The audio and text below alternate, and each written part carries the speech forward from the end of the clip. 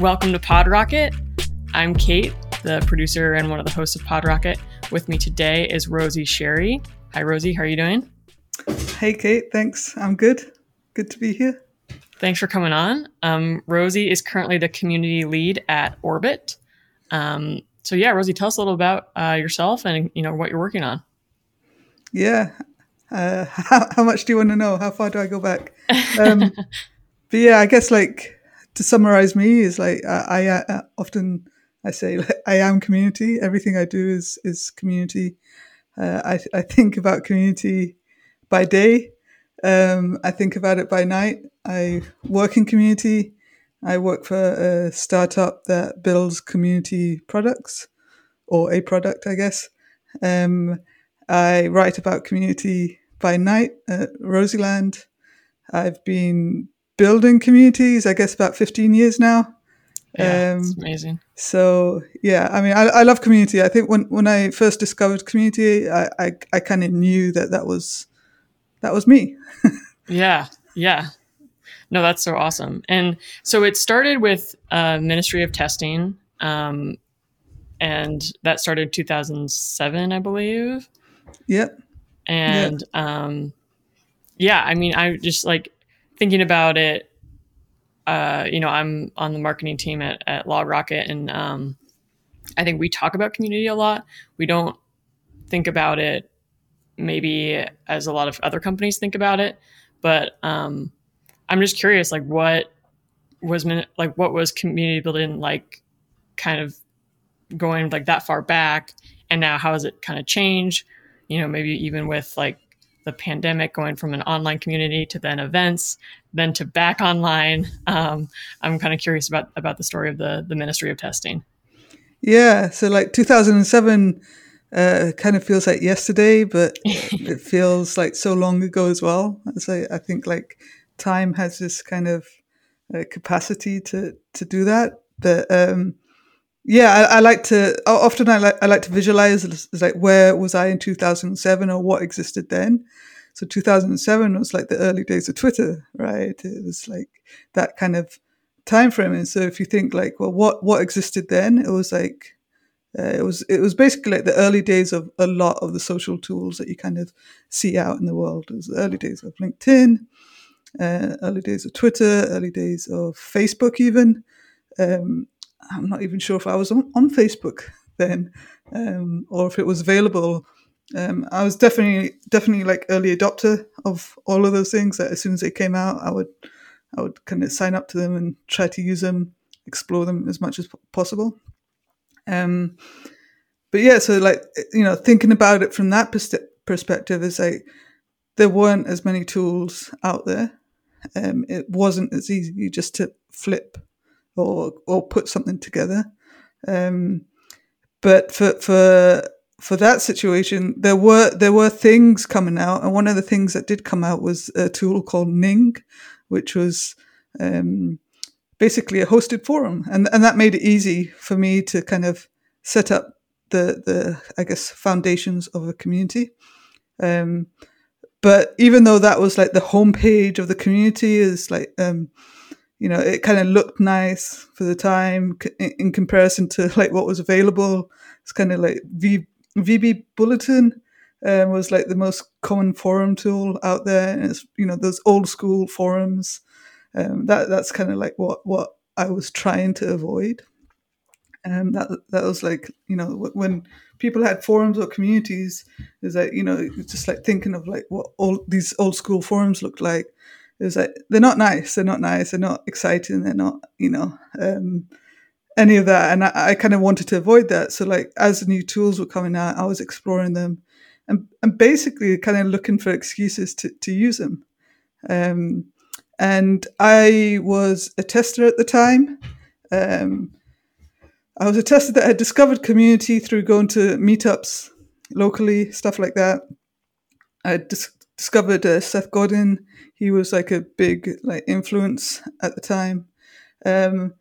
And I was looking for an excuse to do community. There weren't jobs out there that were in reach of me. So my solution was to build a community myself. So I did meetups, not for Ministry of Testing, but I did some a local Girl Geek dinner meetup.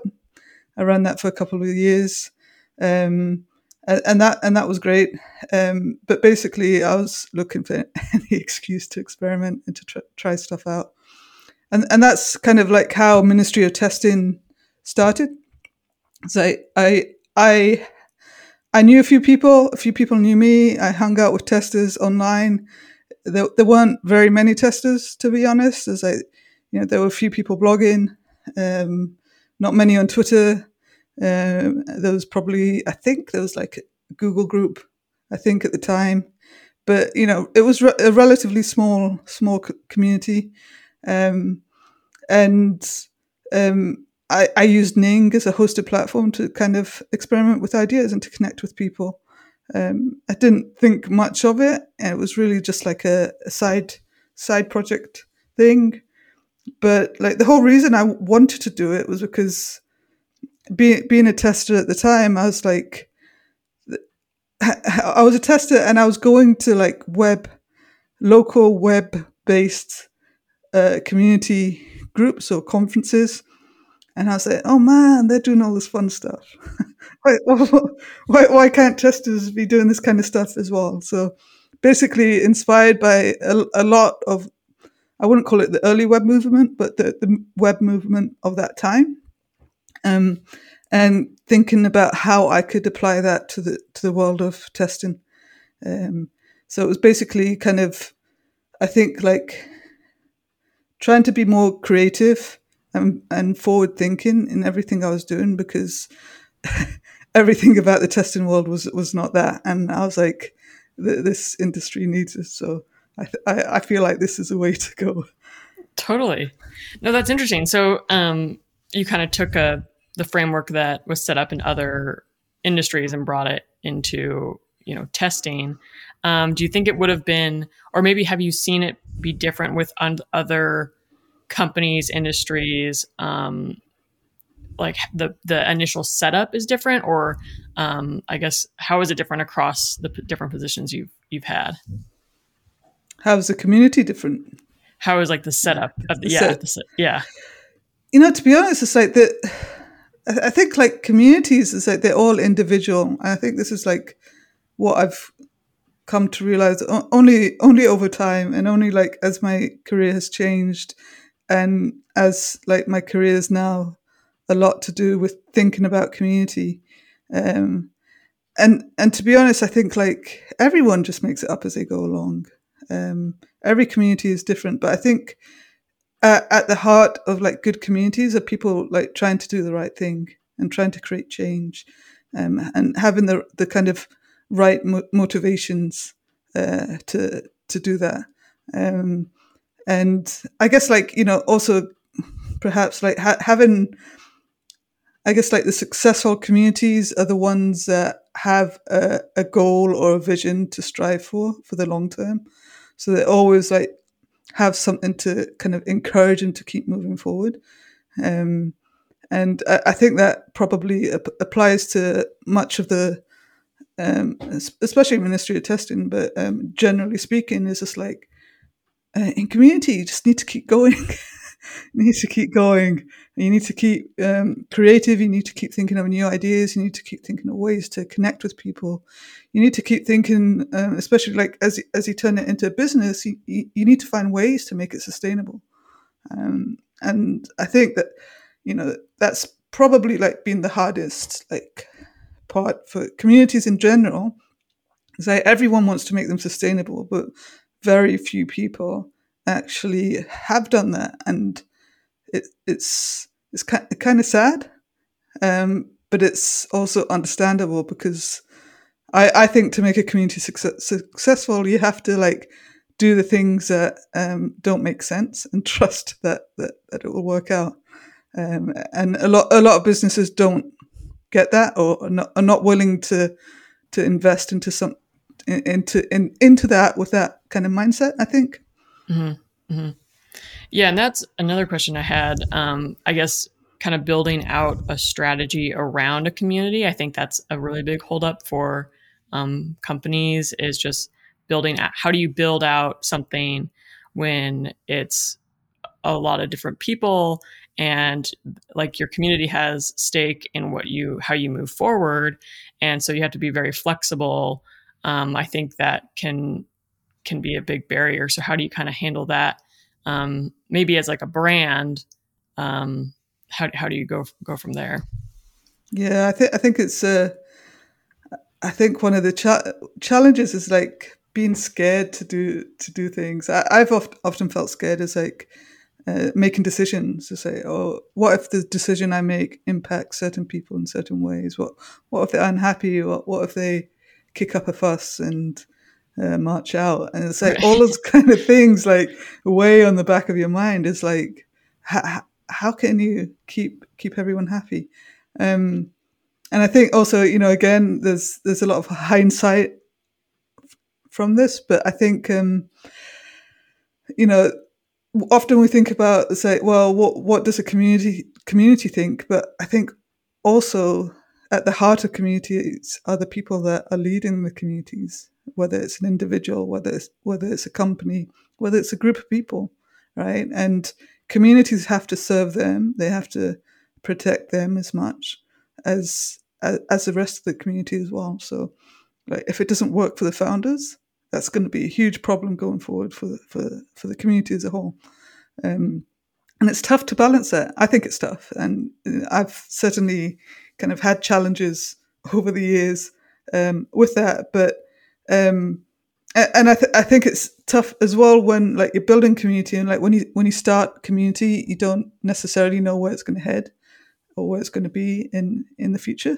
Like I started a Ministry of Testing without any intentions of turning it into a business. It was really just like this fun side project. I was looking for excuses, right? I was looking for, something for my CV. It's like, look, I built a community.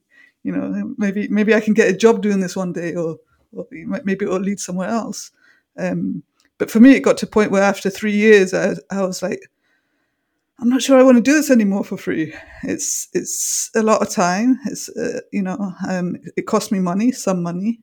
I'm not really making any money from it. And if I don't do something about it, this is potentially like the most important time in my career, perhaps, that I'm missing out on.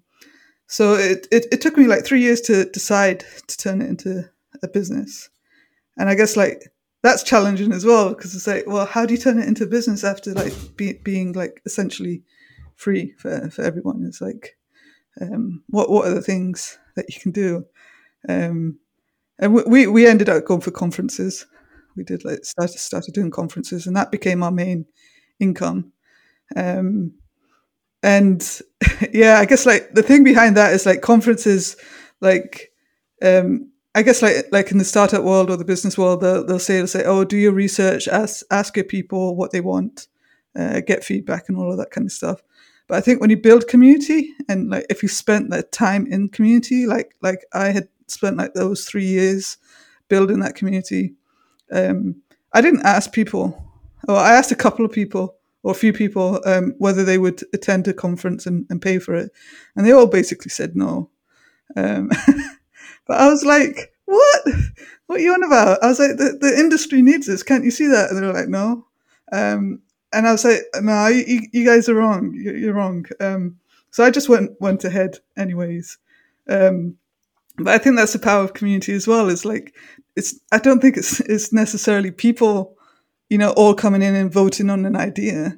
It's like, it's people spending time. And when you spend time together, you create understanding, you create research, you create, you get to know the industry and the people so much better than anyone else would, and that kind of empowers you as a founder potentially, or whoever's running it, to make decisions. And so, like my decision was like, well, this needs to make money, and I think conferences will work. So let's give that a shot. And I had tried other things before. I tried like a newspaper, an actual physical newspaper, and it made some money, not really profitable, but it like covered its costs.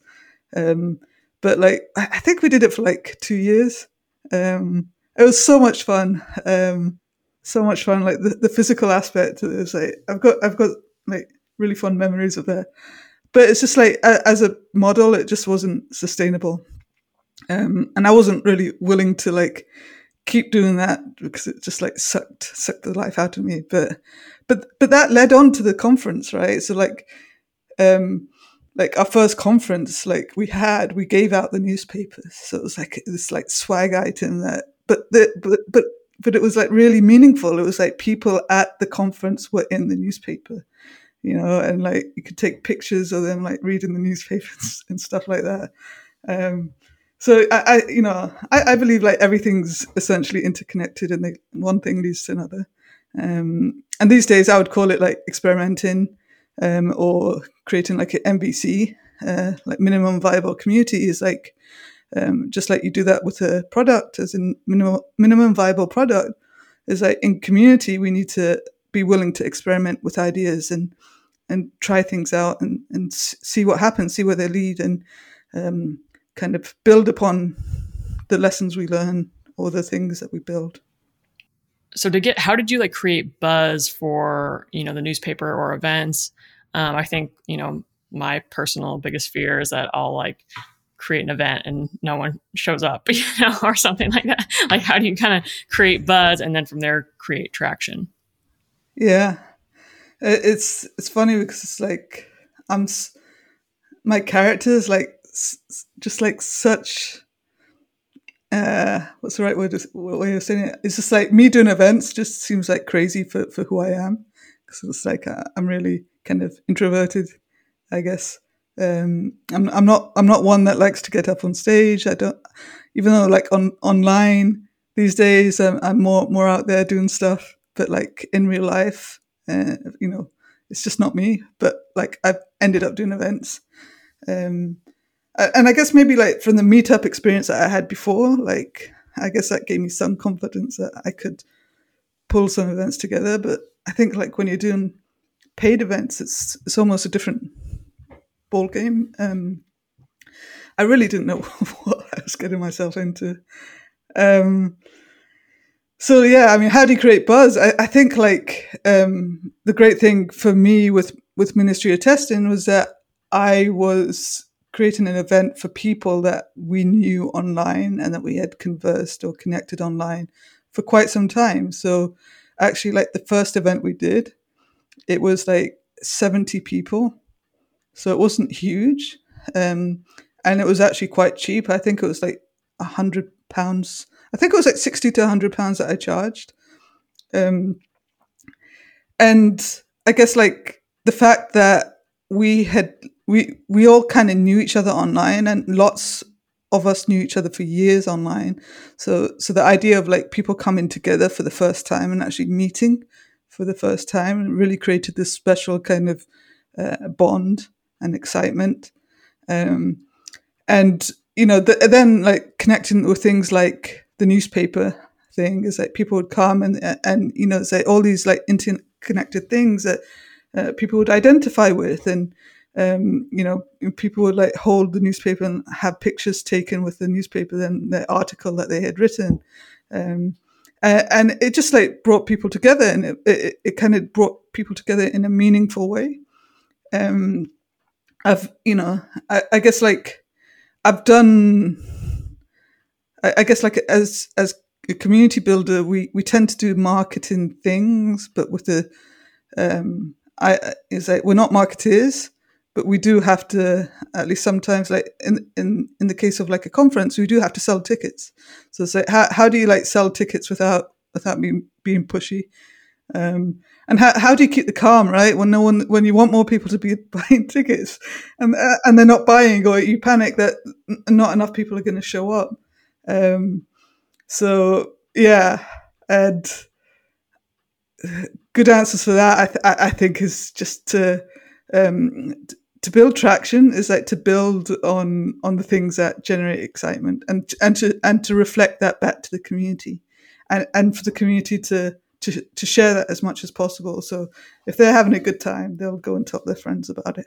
And If they're having a good time, we can take pictures of them having a good time, or we can record the talks. We recorded all the talks from day one, and we shared them with the community. So I always use that as I spent a bit extra on getting the videos done, because I knew that it would be beneficial longer term to actually show like what the conferences were like. And I think that as a basic foundation, that's kind of worked over time. I've never kind of invested in marketing per se. Like, we've had an email list for years. It was just me kind of doing it, sending out emails. I ran a weekly newsletter from pretty early on. Probably it wasn't when I first started, but probably within the year or so after, I realized actually I need a way to continually tap into the community, to make sure that, yes, we exist all year round, but also we do this conference. And that weekly newsletter kind of helped promote the conference as well, in a way that wasn't pushy as well. And like, I guess like announcement, like emails, for example, they would be few and far between. So like, we would announce a conference, and then that we would literally just send out one email, and then send out maybe one reminder like a month before. But I was really keen not to kind of be pushy. It wasn't my style. But yeah, it could get nerve-wracking at times. I think like what I discovered over time is actually like the people who pay for the conferences are essentially companies. And companies need time to or employees need time to get approval, to get the budget to go. And so in time, we kind of built up processes that allowed for them to kind of have that time to buy the tickets. It doesn't mean it's easy. Like, sometimes we would launch like with early bird pricing, and people would go to their bosses for approval with early bird pricing, and it would take like 3 months to get approval. Yeah. But by that time, like, the pricing had gone up. Right. So like, challenges like that is like, I guess it's a good problem to have. Yeah. But those are the things that you kind of learn along the way. Totally. Yeah. Conference tickets. Yeah. It's a whole nother ball game for sure. I think with like, I've was listening to some podcasts you were on earlier, and was looking at Rosieland and your newsletter. I think you do a really good job of saying be authentic in your communities, and your personal brand is so like be authentic. I think you share a lot about your experience with Ministry of Testing and kind of the challenges there. I think from what I can see, your personal brand, it is then like a kind of pillar of trust for the communities that you build. And I think did you like plan that, or is it just like that was organic? Because I think the people who attend these conferences, or now webinars or virtual stuff, it's like, oh well, we know Rosie, and she's has a long past with this, and she always talks about like being authentic, and so maybe we're a little more keen to go to this one as opposed to maybe some other ones that we've heard of. Yeah, it's a good question. I mean, I think for me, it's like in time, I've realized that the best way to be is purely authentic, and the more authentic you can be, the better. And I think earlier on, I probably didn't have as much confidence compared to now. Now I'm kind of just like, sod it. There's no other way. There's absolutely no other way. I have to be 100% me, and or nothing else. I just can't do it. And I think like life is too short to be anything else, to pretend to be anything else. But it doesn't mean it's easy. So like, early on in my career, I hid the fact that I had kids, because the moment people find out you have kids, they don't want to employ you. Or that's what it was like, 18 years ago. My eldest is 18. And so it's like those kind of things make you not want to be authentic. It makes you not want to share about who you are, right? But over time, I've kind of learned to embrace that and actually kind of, I guess, advocate for people like me who have lots of kids and unschool their kids and create communities and bootstrap communities. It's like I'm just like an advocate for it all. It's just like I'm gonna talk about it. It's like this is possible, and I'm not gonna hide anything. And it's not necessarily easy, but this is me, and I believe it. If this is me and I'm happy being me, which I am, I think, then there's probably other people who might appreciate seeing that actually you can live life a bit differently. You can just like be yourself. You can grow into roles and love what you do. And yeah, I it's just like there's no other way basically. I get annoyed when people aren't authentic, and I can see right through it. I don't know if I can see through it more than others. I'm still trying to figure that one out. But sometimes I see things that I think other people don't see, and I'm like, you don't see like how they're not being authentic, and it's frustrating because I guess it's like ethics as well. It's like I'm quite big on my ethics. I believe in doing the right thing, and I think it served me well. It's if we put it into business terms, it's my marketing strategy. Yeah, but yeah. like. As the wrong way to put it, because it's not my marketing strategy, but it's helped me grow a business. It's helped me do things. But it's worked. Yeah, it's worked, and people love it, right? For one reason or another, people love it. So obviously, like I think I'm doing something right, and I'm quite happy with that. Yeah, and that. So I guess like what would be the reason to not start a community? I guess when should you not start one? I guess you shouldn't start one if it's for your own personal needs. I think you shouldn't start one if you don't truly want to help people. You shouldn't start one if you're not going to share the rewards.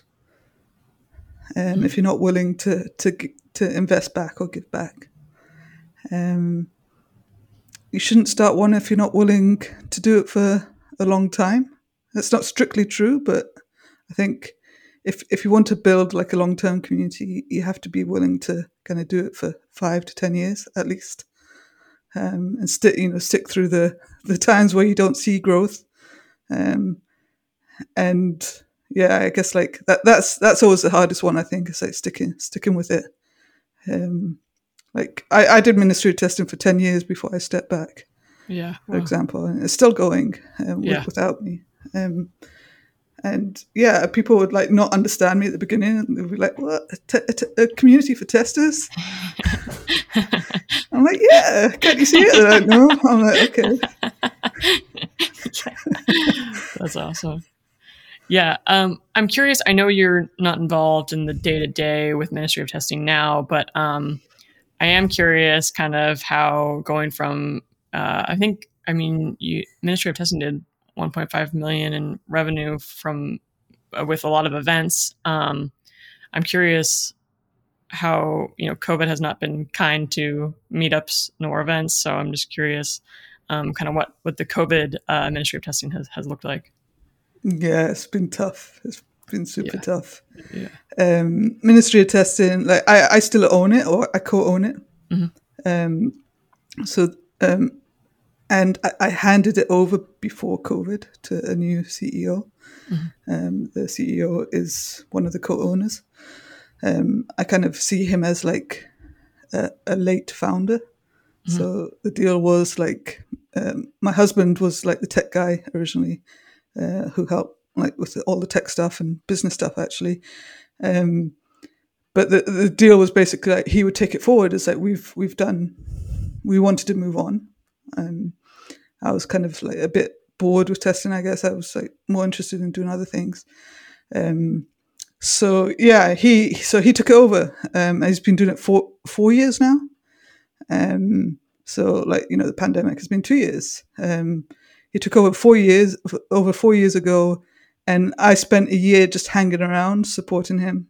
But he was like the CEO, and then after a year, I took on a role at Indie Hackers, and that was my way of saying, actually, I'm just actually stepping back from everything. I needed to do something else so that I would stop sticking my nose into it. I imagine that was challenging. Yeah. Yeah. So it's like on one hand, it's like me sticking my nose into it, but it's like I spent a year supporting Richard, and that's what we agreed. We were both happy with that. It's like I didn't want it to be something that I just dropped and left with him. And doing like a gradual handover felt right to us, and I was happy to do it. But yeah, like so like come pandemic, the business itself was 70% revenue from events. So it's like, yeah, it's like shit. But yeah, basically. So yeah, like the first couple of months of the pandemic, it was like, oh my god, we weren't sure like what was going to happen. We had to cancel events. We had one literally in March, like at the end of March, and like everything shut down like 1 or 2 weeks beforehand.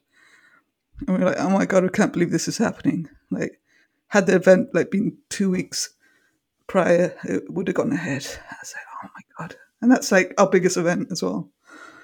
And it's like, and how do you deal with that? Like from an operations perspective, how do you inform people?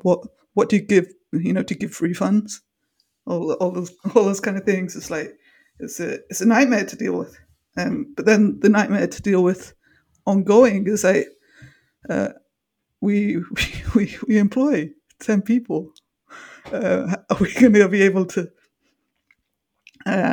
keep them going? And those like within the first 3 months was like we were generally just like not sure what's going to happen. To our advantage, strong community pulls you through, I think. To our advantage, we had already started and built a membership platform with content and courses and stuff. We hadn't pushed it enough because we had been so busy with events. But that kind of like COVID kind of gave us a push to kind of make that the kind of core focus of prioritize. It's like this has got to be it. It's like let's make the membership the thing that sustains the community. So that's basically been the strategy out of that. Also, just I guess like thinking about like when you build community, it goes back to like, well, you want to give back to the community, you want to reward them. In my opinion, one way of rewarding them is not taking more money than you should. And we had savings in the bank. We had, I believed in, I had business advice that not to have more than 3 months of savings in the bank account. That wasn't efficient. But I was like, no, I don't. That doesn't make me feel comfortable.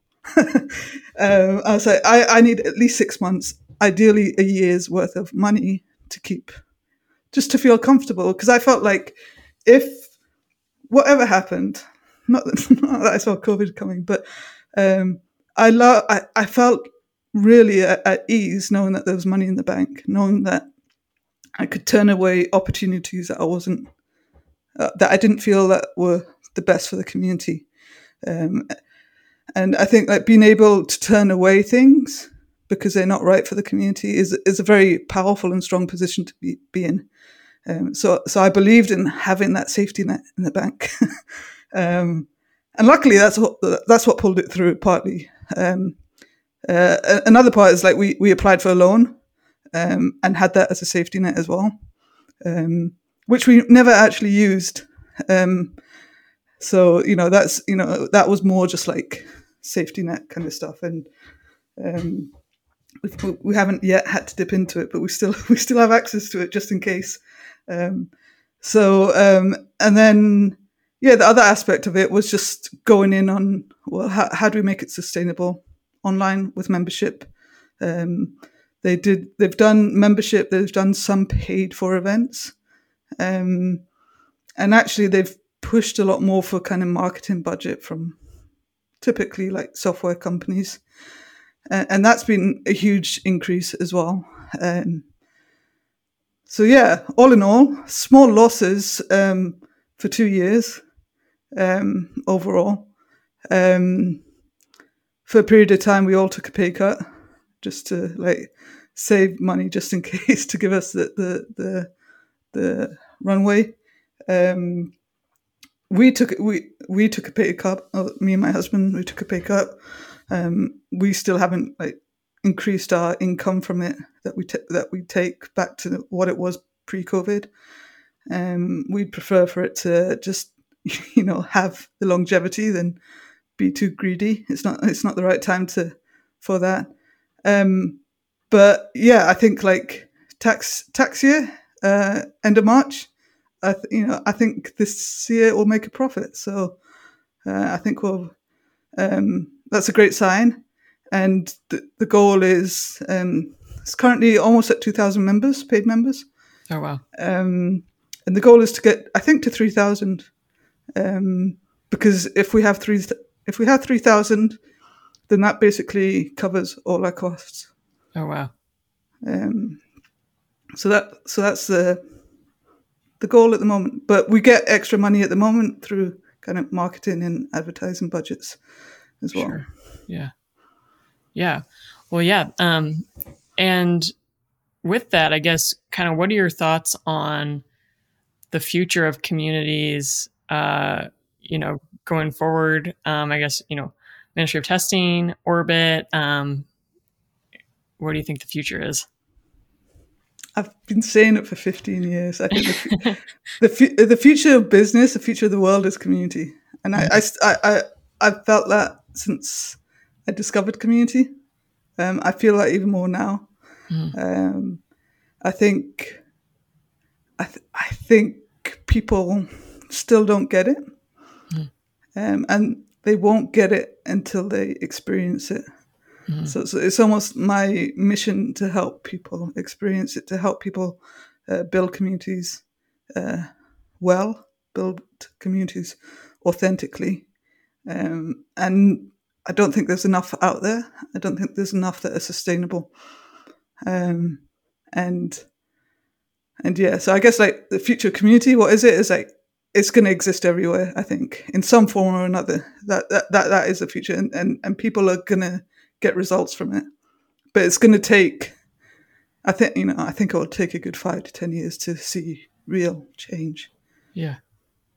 And I guess like along those lines, what communities have you seen do really well? Like what communities have you seen, like how do people build ones that are really great? It's a tough question. I think these days communities exist in so many different ways. And I think, like, for example, you can have like communities of products, which are kind of associated to products, like Figma, for example. I think they seem to do quite well with community. Notion does quite well with community. I think it's like, so that, there's definitely like big brands out there doing well when it comes to building a community around their product. So those examples are quite good. I think like when it comes, what I'd really love to see more of is like independent communities, as well. It's like this still feels like,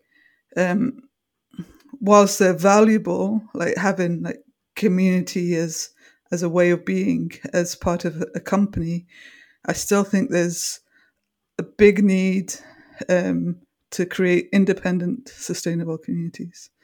And that's what Ministry of Testing is. And I believe like we need more of that. We need more like communities that are striving for something without necessarily having this product to sell them at the end. But that doesn't mean that product communities aren't important either. They're just different, right? But I definitely feel like there's something special when the heart of the community is actually, as long as we improve our industry and find a way to make that sustainable, we're going to build the right kind of thing.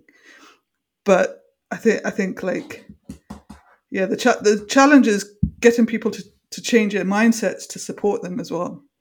So I think that's the challenge we have. And I guess like in my indie world, there's a few good examples of some like smaller indie type communities. Nest Labs springs to mind. Mm-hmm. It's run by Anne Laure, and she started it during the pandemic, just at the beginning. And I just like the way she builds community. It's authentic, it's accessible, it's affordable. Then there's like Intellect as well. They seem to be doing like really interesting things. And again, they're going for, trying to find ways to be sustainable and staying true to like the things that they're trying to achieve. So mm-hmm. they're driven for this need to connect and to share together. Yeah. No, that's awesome. Well, we are almost out of time. Is there anything you'd like to plug or have our listeners go check out?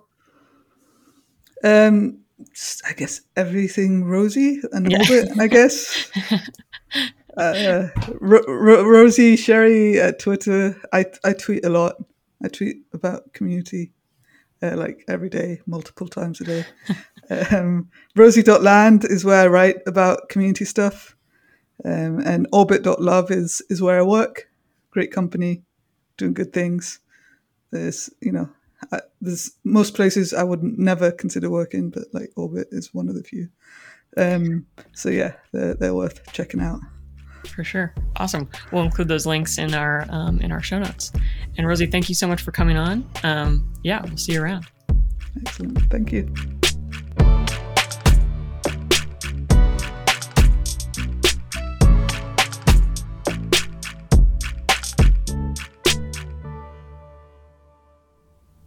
Thanks for listening to PodRocket. Find us at PodRocketPod on Twitter, or you could always email me, even though that's not a popular option. It's Brian@LogRocket.